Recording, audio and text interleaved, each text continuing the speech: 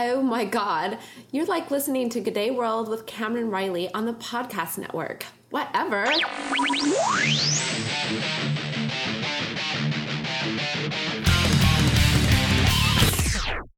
Welcome, ladies and gentlemen, to G'day World number 353. My name is Cameron Riley. You're listening to G'day World on the podcast network. And a few short messages from me before I get into my interview today with Antony Loewenstein, who's back on the show. Antony, as you may recall, was on the show about 6 weeks ago. He is the author of The Blogging Revolution, an excellent book that takes a look at some of the non-democratic regimes around the world and how blogging and new media are being used in those countries to either support or fight against the regimes in those countries. He's coming on the show today to talk about internet censorship in Australia, the policy that's being driven aggressively at the moment by the Rudd government that he and I are both very much against. So that's a good chat I had with him just briefly earlier today, and I'll play that shortly. First of all, a few notes. This is almost the annual anniversary of G'day World. I think November 26th, which is still a week or two away, is the 4-year anniversary of me producing G'day World, which was, of course, the first podcast in Australia and the first podcast on the podcast network. And I don't know, maybe my last month too, producing podcasts. I've run out of funds. We haven't been generating any advertising revenue locally, and my consulting work isn't paying as much as I hoped it would, or it has been over the last year. Some of my clients' funds have dried up. So we're running this pledge drive. And this is something that a number of people have been telling me to do for a long time, is to get the listeners of the podcast on TPN to donate money to actually pay to keep the doors open. Obviously, this has been a full-time gig for me for 4 years, trying to, run TPN and get the podcasts and keep the servers up and all that kind of stuff. And, people have been saying to me for, as I said, quite some time that they would willingly contribute money on a regular basis if we made it easy for them to do that to support their podcasts across TPN. So I finally got my bum into gear on that. I've been experimenting on a couple of shows like the Biography Show, and that's been well supported by the audience over the last 6 months. So I've just launched this thing called the TPN Pledge Drive, and we're launching it across TPN. You can find the URL at tpn.thepodcastnetwork.com/pledge, PLEDGE. And there are PayPal buttons there where you can contribute a one-off amount, or you can sign up for like a recurring monthly payment from as little as $2 a month up to $100 a month. And that will hopefully help me keep the servers up, keep TPN running into the future, so we can keep producing non-corporate independent media for you to watch and to listen to. The whole advertising model, when I started TPN 4 years ago, we thought it would be advertising funded and supported, and it's been difficult to sell advertising for the podcast for a whole variety of reasons. And then with the current global financial crisis, it looks like online advertising is going to at least slow down, if not go back a little bit. So it's not a good time to be trying to sell advertising on podcasts. And, I kind of think, the longer that I do this, that what we really need in terms of new media is new media that's not funded by corporate dollars, because that's kind of where it all goes wrong. As soon as you start getting funded either through venture capital investment with big corporate dollars or advertising dollars, I think it changes the nature of the programming in a variety of ways and the sort of goals of the business.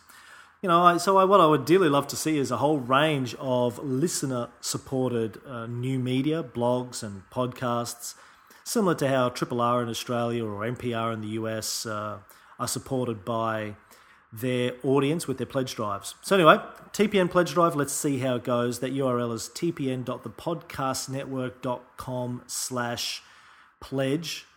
And please support us so we can keep running.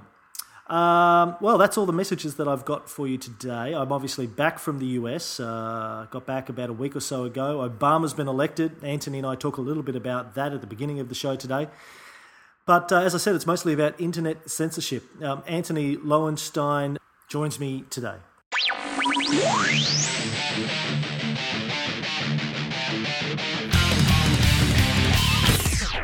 G'day, how are you? I'm good. How are you going? I'm good. How have things been? Oh, things have been busy and hectic, mate. What about you? Yeah, likewise.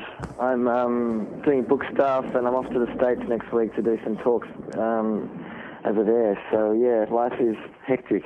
I just got back from the States. Which part are you going to? Boston, New York. Very nice. Where'd you go? I was in Seattle for a couple of weeks, just before the election. How was that? It must be interesting. Yeah, Seattle's a nice part of the world. I've been there quite a few times back in the days when I worked at Microsoft. And Right. I was hanging out with a bunch of my friends there who were all Democrats and were pro-Obama, and I was trying to challenge them on their what I felt was their naivety that Obama was the Messiah. the second coming of the Black Christ, and they just couldn't see it, man, and they just couldn't even have that discussion in any sort of I don't know, sensible fashion. It was like speaking heresy to speak out about Obama. I think a lot of people, though, now that he's in the next sort of, obviously he's not in yet, but, when he starts in January, I think within 6-12 months, there'll be a lot of people who are very, very disappointed. I mean, obviously I'd rather him than McCain, clearly. Yeah. But yeah, no, I think a lot of people, I think, are so disillusioned with the last 8 years. They just sort of have put onto him all these hopes and dreams that, America's going to sort of save America from itself, which is, he's only one man, and B, he's not exactly some progressive figure. I mean, he talks in a lot of generalities. So anyway, we'll have to wait and see, won't we?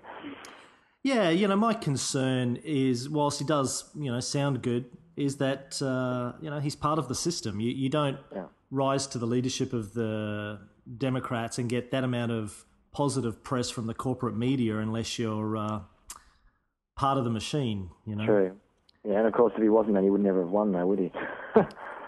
Yeah, exactly. Well, that's the conundrum, right? And I was urging people to vote for the Greens, Cynthia McKinney or Nader or somebody like that. Yeah. And they're all like, well, but they can't win.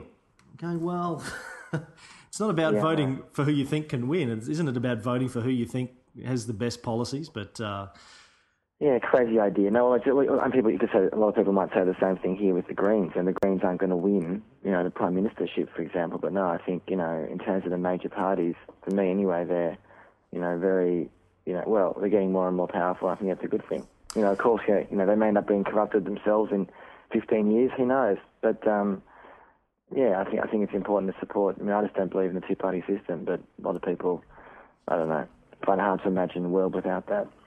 Yeah, I think we've sort of grown up and been conditioned to believe in the two-party system, but I'm kind of with you. And, I think the difference between Australia and the US, as far as I can tell, is that at least here, if you can get an MP in the Greens or Family First, heaven forbid, voted in, because the two parties have a roughly equal number of seats, you have the balance of power thing happening in the US, and at least they can then throw their weight around in the in the Senate or the House when they're trying to vote through certain pieces of legislation. In the US, I'm not sure it works that way. I'm not sure that they have that concept of balance of power for minor parties.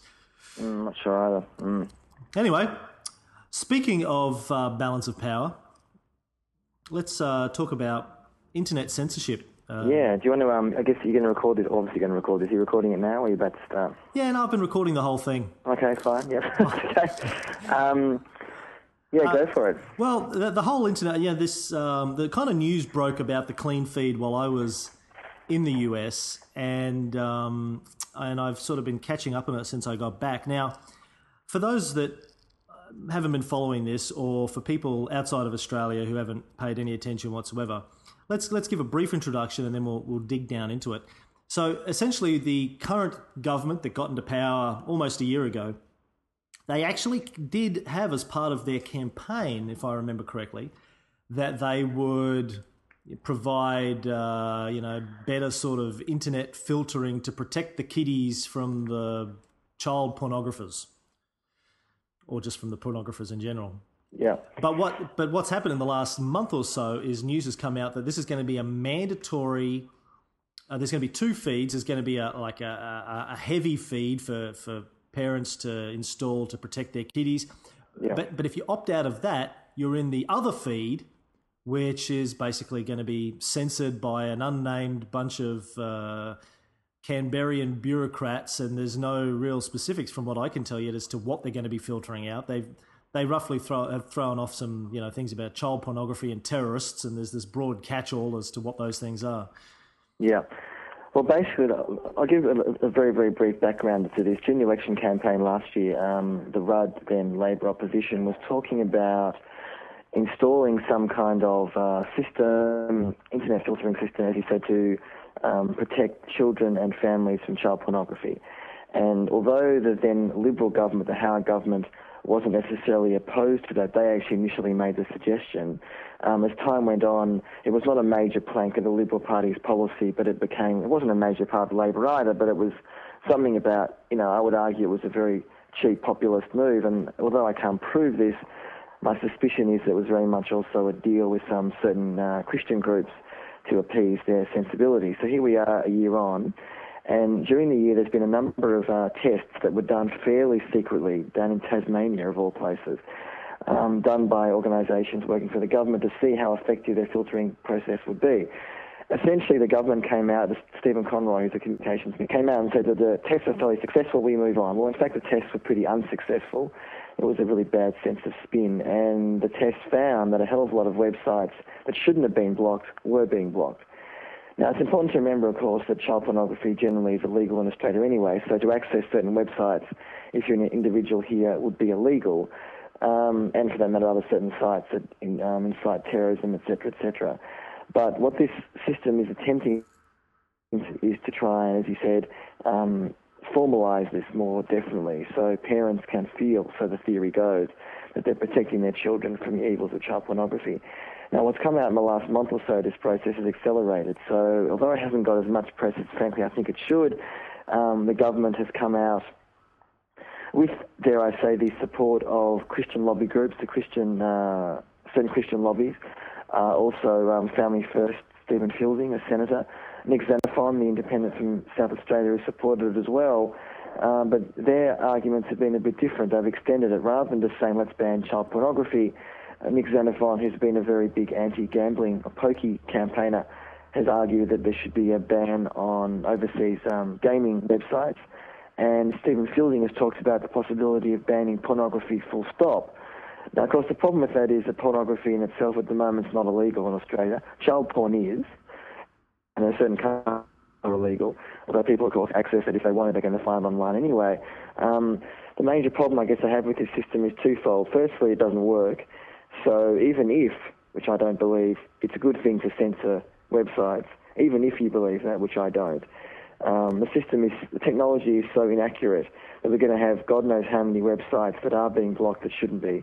And secondly, I think it's an issue of free speech, that although I don't think you're going to find many people marching down the streets supporting child pornography, this is, I think, is a slippery slope. So if you ban child pornography, or should I say you enforce the ban on child pornography today, what comes next? I had a piece in The Age a few days ago, I think I sent to you, which you can put on the website, hopefully, which talked about the way in which the issue of potentially banning websites that allegedly support terrorism. Now, how terrorism is defined is increasingly problematic. I gave the example of Hamas, which is the Palestinian party in Palestine that was elected in 2006 to represent the Palestinian people. Now, pardon me. Now, for the vast majority of the West, the Western governments, I should say, Hamas is a terrorist organisation. For many individuals, such as myself, Hamas has committed terrorist acts in the past, no doubt about that. But it's a legitimate political party that has to be engaged and represents many Palestinians. Now, can we imagine a scenario in the next years where accessing that website is illegal? And the answer is yes, I fear we can imagine that, because in America, in the last year or so, Joe Lieberman, who's a supposedly Democratic senator, put pressure on Google, who own YouTube, to delete videos that were allegedly endorsing or supporting terrorism. Now, he was talking particularly about Al-Qaeda type sites. But there are countless other websites and ideas that, if you're using a government to define it, could well be regarded as endorsing terrorism. Hezbollah, another good example, the Lebanese Shia organisation. Now, for much of the West, again, they're a terrorist organisation. In my view, they're not. They're a legitimate political organisation that has, in the past, yes, endorse terrorism, but is a party that must be engaged if there's any chance of peace in Lebanon and elsewhere. So again, can we imagine a scenario where these websites are blocked? Now, how this relates to Australia, no one's talking, including Rudd or Conroy, about banning these websites. They're not. But the reality is, and the problem is, in my view, that it becomes, I don't trust governments to make this decision for me. And once they believe they can ban certain sites, what stops them doing something else as well? So this brings me to the general idea of censorship, which I've been against for a long time, censorship in general. Obviously in Australia, particularly under the Howard years, we saw a lot of censorship happen. You know, the one that I remember most vividly is Philip Nitschke's book on assisted suicide, which was banned. And, I think there were several tracks by some quote-unquote Islamic extremists that were banned. And, we obviously have the usual sort of restrictions on X-rated pornography that you can only get in Canberra, except online. Do you have a problem with censorship generally? Do you think there is anything that should be censored? I've always been opposed to censorship as well, as you clearly are. And I think the problem with censorship is not so much that I like the idea, for example, of very violent child pornography being available. I find that sort of stuff pretty hideous. Wait, only the violent child pornography, the non-violent child pornography you're all right with? No, I'm not. No, I've got a problem with child pornography, full stop. Just clarifying that. Just checking it. Yes, yeah. I'm glad you clarified that for me. And for that matter, I have a problem with the idea of websites that, for example, are showing extreme violence or people's heads being chopped off, whatever. I mean, that's problematic. Having said that, the idea of banning them or blocking them, I think, is something I feel very uncomfortable with. And interestingly enough, this of course brings up the question of, well, therefore, how do you deal? How does a government or how do institutions deal with this information that's out there? Now, there's been information in magazines and print publications for a long time that are about child pornography, violence, terrorism. This is not particularly new. The difference, of course, is that the ability to dissemination of it has increased a millionfold. I think we've seen the history of censorship is it generally doesn't work anyway. Now, even if one believes in it, as I said before, it doesn't seem to work. It doesn't. If someone wants to find some information, they can. And I think one of the things that is more important, rather than censoring things, clearly I believe in the idea that people who trade, produce, or produce particularly child pornography should be censored. Should be caught and should be prosecuted. I've got no problem with that whatsoever. And that sort of thing, I think, can happen without the websites being banned. Interestingly enough, there was a case about 6 months ago of the AFP, Australian Federal Police, allegedly were involved in breaking an international child porn ring online. And there were a number of websites that were shut down. They'd been monitored for a while. There were literally millions upon millions of people around the world who accessed these websites. There were films and videos that were being produced of children, especially for the site. Now, clearly, the police, when they were asked about this, when the story broke, said they'd never seen material that was so disgusting and appalling before. Now, the immediate reaction of the average person might be, well, those sites should be banned. Now, my view is, well, I guess I feel uncomfortable doing that. Firstly, I think, would it not be better for those sites to be around so they can actually be monitored? I mean, I think the government has a responsibility to monitor information like that. I mean, that to me is what police should be doing, frankly, or with terrorism. Banning stuff is problematic. And again, I think keep in mind the fact that a lot of these material is illegal anyway. Now, I guess that brings the argument to a bigger picture again. Should these things be illegal in the first place? Now, a lot of people would argue nothing should be illegal. Well, I feel pretty comfortable with child pornography being illegal, so therefore I don't see there's a necessity to ban websites that support that either. So you're talking about the production of child pornography being illegal, and obviously that's something that a government can police if it's being produced on their own shores, but if it's being produced in Russia and people are watching it over the internet, you feel that the production of it should be monitored, but not the consumption of it if it's being produced and distributed outside of the country? No, I'd say that, no. I think the production of it obviously is clearly problematic. I think the viewing of that material is problematic as well. Now, clearly, the vast majority of people who are interested in child porn are just viewers rather than producers. That's my understanding, anyway. And that clearly is there's a mental issue going on there as well. Should people like that be thrown in jail for 50 years? No. Should they be probably prosecuted for watching child pornography? I can't say yes or no. I mean, it's problematic. But the issue of banning websites is, I think, counterproductive because, I don't think it contributes anything to actually eradicating what is clearly a massive and growing problem of child porn online. And secondly, I don't see how it particularly provides any kind of educational element. Simply trying to shut something down when a million other sites can spring up tomorrow. It's kind of like, I spoke to someone recently about the idea of how do governments manage the idea of extreme jihadi websites? How do they manage that? Now, my view is, well, obviously, as I said, institutions or agencies should be involved in monitoring those sites. Obviously, their job is to protect people from terrorist acts. That's what they should be doing. Now, the way they're going to do that increasingly is monitoring jihadi websites. That's what they do. Now, there's ways to do that without banning them. To me, banning them pushes things far further underground. Now, these things often are underground as they are. But it's an ethical question. It's also a practical question. And in terms of what they're trying to do in Australia, with the sort of smart filter or the child porn protection filter, call it what you want, is that it's so inaccurate and it's so counterproductive. And I might add, one important point, that many ISPs have come out and have been very vocal against the plan, saying, A, it doesn't work, B, it's going to cost us a lot of money, and C, it's actually not going to be very effective. Now, a cynic in me says the ISPs are worried they're going to have to pay more themselves to do this kind of work, and therefore they're just a bit worried about that kind of, added, cost to their bottom line.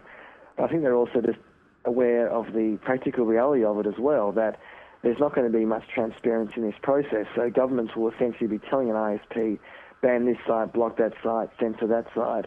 And as the ISPs have responded, the technology as it exists is so inaccurate that it's not as simple as just saying block that website.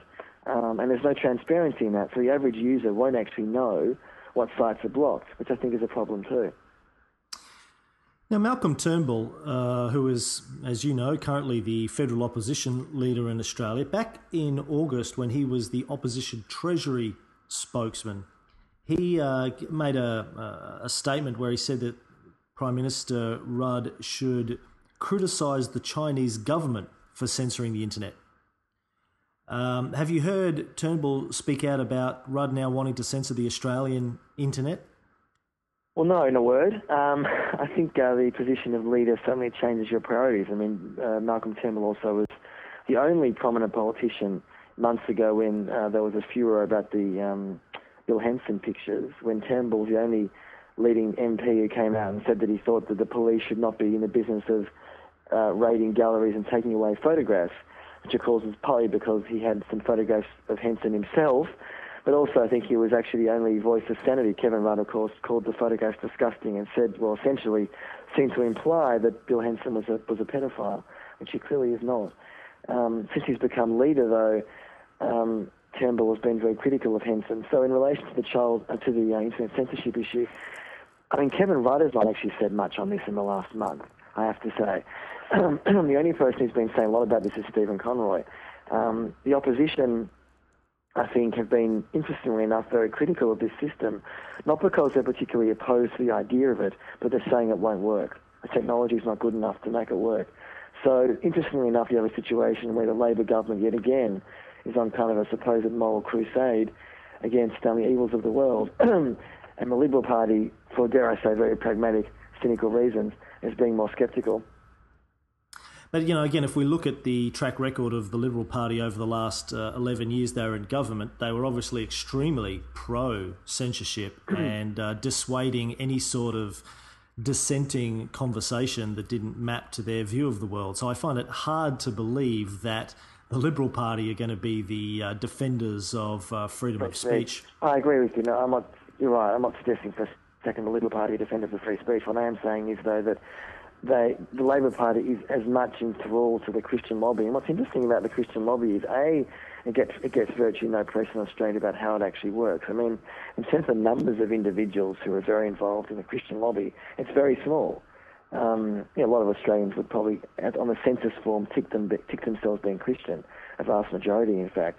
But most of them have no religious affiliation, really, apart from attending Christmas with their family. So the question really is, why do these quite hardline, anti-abortion, I would say fun-living individuals have so much influence on government? Did you just associate abortion with fun living there? Call it what you will. But I think, I mean, we see it, of course, in America in a far stronger way with the evangelical Christianity movement. Although, interestingly enough, in the election 2 weeks ago in the US, that movement had far less influence than it has had in the past on the election campaign. Now, a lot of people were very excited about Sarah Palin, but not enough, obviously, to get McCain and her across the line against Obama. But I think in Australia, the Christian lobby and so-called family associations are lobbying government, and more importantly, there's lack of transparency about actually how that influence has worked. We don't know, for example, before the election, what agreements the Rudd then opposition made to these guys to what they would do in government. We now have a situation when they are in government and they're increasingly, the only people who are supporting the Rudd government are these lobbies. So there is a growing group of individuals from across the political spectrum actually who are coming out being critical of what the Rudd government's doing on this. And I hope, although I suspect and fear that the government will continue trying to push it through anyway, the reality is that there's increasing arguments of practicality. But I think, as I said in my age piece, this issue really should not just be about, it's going to slow speeds down or it's going to be not practical. It should be a free speech issue. And what I tried to do and what I'm trying to say by campaigning on this is to say that we should feel uncomfortable when a government makes a decision with virtually no transparency that some material should be unavailable. What the government thinks it has a trump card with is that, as Stephen Conroy has said constantly, when people who are critical of him say, so you support child pornography, do you? It's a very base Liberal Party kind of tactic in a way. I would sort of say in response, no, of course I don't support child pornography. What I do have a problem with, though, is you as a government banning information with lack of transparency, and frankly, I worry that it's only the beginning. Yeah, I agree with you. I mean, that's a very John Howard-esque type approach, just basically using emotional exclamation marks to shut down debate and discussion about what is a very important policy position for them, increasing censorship of Australia. I agree. Now, speaking of the Australian Christian lobby, I agree with you that the rise of the Christian right in this country is one of the things over the course of the last decade which has concerned me greatly. And I note that on their website, the ACL's website, they mentioned that Malcolm Turnbull just did the keynote address to the Australian Christian Lobby's National Conference. Is that right? In Canberra. And as did former New South Wales Premier Bob Carr was also one of the speakers there. Right. And Turnbull said that the nation is stronger if people are legally married and if more children are brought up by a father and a mother. Well, what's interesting, of course, is I think there's a profound disconnect between the Christian lobby and the views of the majority of the population. One only has to look, for example, in the US, where although you would get a sense by listening to the Republicans that virtually every American is opposed to abortion. In fact, the rate of abortions in America, or the support for abortion, in fact, is going up. I mean, the rate of abortion is going up too, which in some ways is pretty unfortunate, but nonetheless, the amount of support for abortion is rising greatly.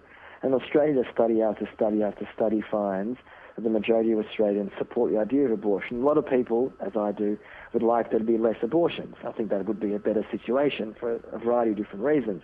But the reality is that most Australians, men and women, believe that a woman has the right to choose. So therefore, it seems curious that the Christian lobby, who are fundamentally opposed to abortion, I don't think there's any chance in Australia, I would say fairly confidently, that abortion will become illegal. Just in Victoria in the last couple of months, there was legislation that makes it easier for a woman to get an abortion. And although there was opposition to that, the vast majority of the population in studies or polls and across both political parties supported the idea of this being possible. So I think Australia, we're fairly safe at the moment with the idea of abortion remaining legal and available. And in America, of course, the famous Roe versus Wade decision from the Supreme Court from the early 70s, of course, made abortion possible. If the Republicans had got in 2 weeks ago, there's no doubt that both McCain and Palin had talked about putting new judges in the Supreme Court to possibly overturn Roe versus Wade, which would have been a disaster. Obama, I think, is not likely to do that. He supports Roe versus Wade, and the Democrats support that, thankfully. So that's at least one positive for the Democrats winning 2 weeks ago, that those decisions will remain for the foreseeable future. But in Australia, I think there is a lack of media transparency about how these Christian groups work. And they're pushing an agenda which the vast majority of Australians don't agree with. And yet, governments across both political persuasions, the Labor and Liberal parties, seem very keen to appease them, which I think is a problem. Yeah, I agree with you. I think there needs to be much more of a light shone on these sorts of organisations by the media in this country so we can get a better understanding of who they are and what their agenda is. Indeed. Let's talk about what we do about this internet censorship. Now, there's been a lot of discussion on Twitter over the last few weeks about this. And there's a bunch of websites and Facebook groups that have popped up, so No to the Clean Feed. People are suggesting that everyone should write a letter to either Senator Conroy or to their local ministers expressing their disgust at this process. Is that enough? Do you think the writing letters is going to be enough to stop this from happening, or should we take further action? Well, I guess there's a few things I'd say. There's another great website people should look at called somebodythinkofthechildren.com, which is a great website, one out of Queensland by this young guy who I met a few months ago, who's one of the best bloggers on this issue. So I'd urge listeners to have a look at that, somebodythinkofthechildren.com. It's a great website. In terms of how we deal with this issue, what's interesting is there seems to be, as I said, an increasing number of disparate groups or individuals who are coming out opposing it. And of course, ISPs being opposed to it presents the government with a serious problem, because ISPs themselves are the ones who are going to have to do it.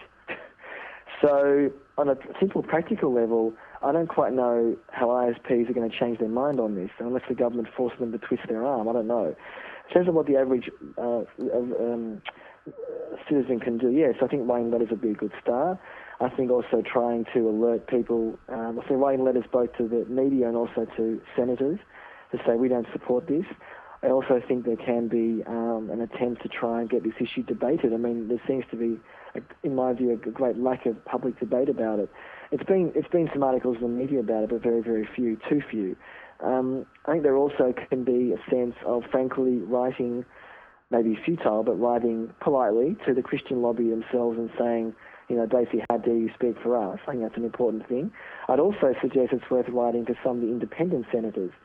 Nick Xenophon in Adelaide, who admittedly, he's not going to be your and my member, but nonetheless, he could have a deciding vote. Family First, Steve Fielding in Victoria, again, not my member, but someone who has a lot of influence on this because it may well be a deciding vote. So those individuals are worth contacting and expressing their disapproval of it and explaining why. That'd be a good start. And I think there's also a sense, as I said, that I'm mildly encouraged by the growing groundswell of opposition to it, although I fear the government is likely to try and push forward with it, despite the fact that they're going to do tests again in the next couple of months, I understand, somewhere in Australia to test the new software, which I don't think will work. In fact, I know it won't work. ISPs have come out and say consistently, it won't work, it doesn't work, why are you bothering with doing this? And the question really to ask Steve Conroy is, everyone who actually knows about this, i.e. more than you, says it won't work. How do you intend this to work? And of course, when his response is, when he's asked, well, many Western democracies have this already, what are people complaining about? He talks about New Zealand, Sweden, Britain. Now, on one level, he's not entirely incorrect. There are mechanisms in those countries to monitor child pornography, as there are in Australia already. But what does not exist, and what the government's proposing here, is to implement one of the most sophisticated and, I would argue, imprecise internet censorship programs that A, doesn't work, but more importantly, will actually force ISPs. What you can see happening is numerous websites being blocked that shouldn't be. So therefore, ISPs are going to be bombarded with people like you and me saying, why have you blocked this website? Why have you blocked that website? Because in the test, that's what shows up. It doesn't work. So I would also write to ISPs and support their position as well, because I suspect the government will try and put a great deal of pressure on them to change their view. Is there any way that we can use our dollars, our pocketbook, or the threat of voting against the Labor Party in the future to use against this? Yes, I think there is. I think there's definitely a sense that if individuals feel that upset about what the Labor government's doing on this, I mean, there's numerous other issues where I think Labor Party is mistaken, not least in its foreign policy, Afghanistan, etc., etc. But if people feel very strongly about that, yes, I think they can. I think supporting independents who are more enlightened, or shall I say more realistic on this issue, will be worth supporting at the next election. And where that involves financial support, that's of course up to people to make that decision. But I think it's important that people feel like there's more than just two options. It's not just a Liberal and Labor candidate. As you rightly said before, as much as the Liberal Party has come out expressing scepticism towards this program, I don't for a second believe they're actually going to be... It's not done on principle, it's done on purely political, pragmatic reasons. The Liberal Party, I have no faith in opposing this system. They may well support it in the end if it comes to a vote. Because unfortunately, these things are seen as cheap populist vote buying, so they think. I think there's a belief that the government will be able to spin this in such a way that it convinces people that they're protecting the kids, and anyone who comes out and is against it, as has happened already, the government tries to shut them down by, as I said before, arguing that they support child pornography, which of course is nonsense. But yeah, supporting independent candidates will be a good thing. And I think also, to me, it would be important if people are bloggers or writers or whatever to actually write about this on their websites, to get the word out, or twittering, whatever it may be, just talking about it, and getting also people involved or interested who maybe don't know much about it. And I think tying into a free speech issue, I think a lot of people in Western societies, I think, resent the idea of being told what they can and cannot watch or read. And I think that's one angle that should be pursued. Yeah, and one of the ministers that is really speaking out in Parliament against this is Scott Ludlam from the Australian Greens, and I think it would be worthwhile people checking out the Greens' position on this. I know just yesterday he asked Senator Conroy about this yet again. I'm tracking this, and if people want to track this, you can at openaustralia.org. Great website that launched in the last 6 months that helps you track everything that gets said in Parliament. Basically, they take Hansard and they make it more searchable and available online. And we had the founders of that on the show 6 months ago. But go to openaustralia.org, search internet, and you'll find a link to this. But Scott Ludlam asked, you were talking about these other countries that Conroy mentions all the time that have this. In question time yesterday, Ludlam asked, he says, you've listed a number of countries, including the UK, Canada, and those that I mentioned in my question earlier. The reason I put the question to the Minister in the form that I did is that none of those countries, the United Kingdom, Canada, Sweden, Norway, New Zealand, and Finland, has mandatory content blockers on the service providers. That is not even under trial in these places. It was trialled briefly, I believe, in Sweden, but it was optional, not mandatory, and that was embroiled in controversy last year when police tried to add certain kinds of peer-to-peer trackers to the list of what were meant to be simply child pornography sites. So we immediately saw the proposed expansion of the list that was being run in Sweden by police for completely unrelated purposes. And he asked the Minister to respond, and the Minister still hasn't, Conroy still hasn't been able to give an answer as to how the system that he's recommending for Australia in any way, shape or form compares with the systems that exist in these other countries. So I think that's definitely worth saying. It's good that you mentioned that. I think in many ways my sense from Stephen Conroy, I've never met the guy, but when you listen to him talking or explaining or defending it, I actually don't think he's particularly across the issue, to be frank. I think he's not, again, that of course ties into the, pardon me, that of course also ties into most of the public, including us, frankly, not knowing the real agenda reason why they're pursuing this. I have my theories, as we discussed before, about the Christian lobby, but where that's the real reason, of course, I don't really know. Conroy, I don't think, fully understands this, and doesn't fully understand the ramifications of doing it. And I think also is oblivious to the fact that it's not working. So, as many people have said, we can imagine a scenario in the coming years that if the government does it, A, it's going to be an unmitigated disaster. It's going to be massive tens of millions of dollars of compensation that maybe have to be paid to the ISPs for having to do this, which doesn't work. And thirdly, I think there's probably a backlash of individuals and families, for that matter, that are pissed off with the fact that many sites that they want to access are unavailable. So in some ways, I can actually see it being an unmitigated disaster for the government rather than a positive. Whether that affects them electorally come 2010, we don't know. But I'd like to think that it might. And it's worth noting that the managing director of IINet, Michael Malone, I think IINet is one of the biggest... Bloody hell. I just clicked on a Sydney Morning Herald website to get this quote, and Billy Connolly has popped up in an ING direct ad talking to me. Scared the bloody crap out of me. Sorry about that. Breaking the communications. People who put... Websites that put on pop-up video ads should be sentenced to hell. Yes, I agree. Getting back to Michael Malone, I think IONet's one of the top sort of 2-3 biggest ISPs in the country. He's already come out and said that Stephen Conroy is, quote, the worst communications minister we've had in the 15 years since the internet industry has existed, end quote. It's a big call because there's been some pretty bad ones on the Liberal Party side, that's for sure. Well, I mean, Richard Alston was just appalling. He was hated throughout the industry.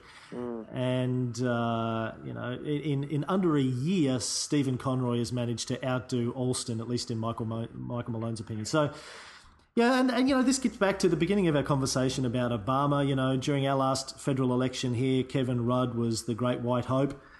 And, it came, scored a couple of easily political points with an apology to the stolen generation and signing Kyoto. But already he's not even into through his first year yet, and making some terrible decisions and going in some terrible directions with this. And as you said, some of his policies about Afghanistan, etc.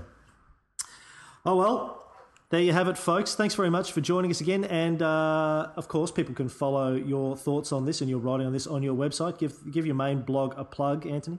I will. It's anthonyloewenstein.com. It's all there. And bloggingrevolution.com, which is my recent book, which talks about the internet in non-democratic countries. People can look at that. There's information, podcasts, articles, etc., etc. So, yeah, people should check it out. Yeah, very good. Thanks for coming on again, mate. Appreciate your time. Thank you very much.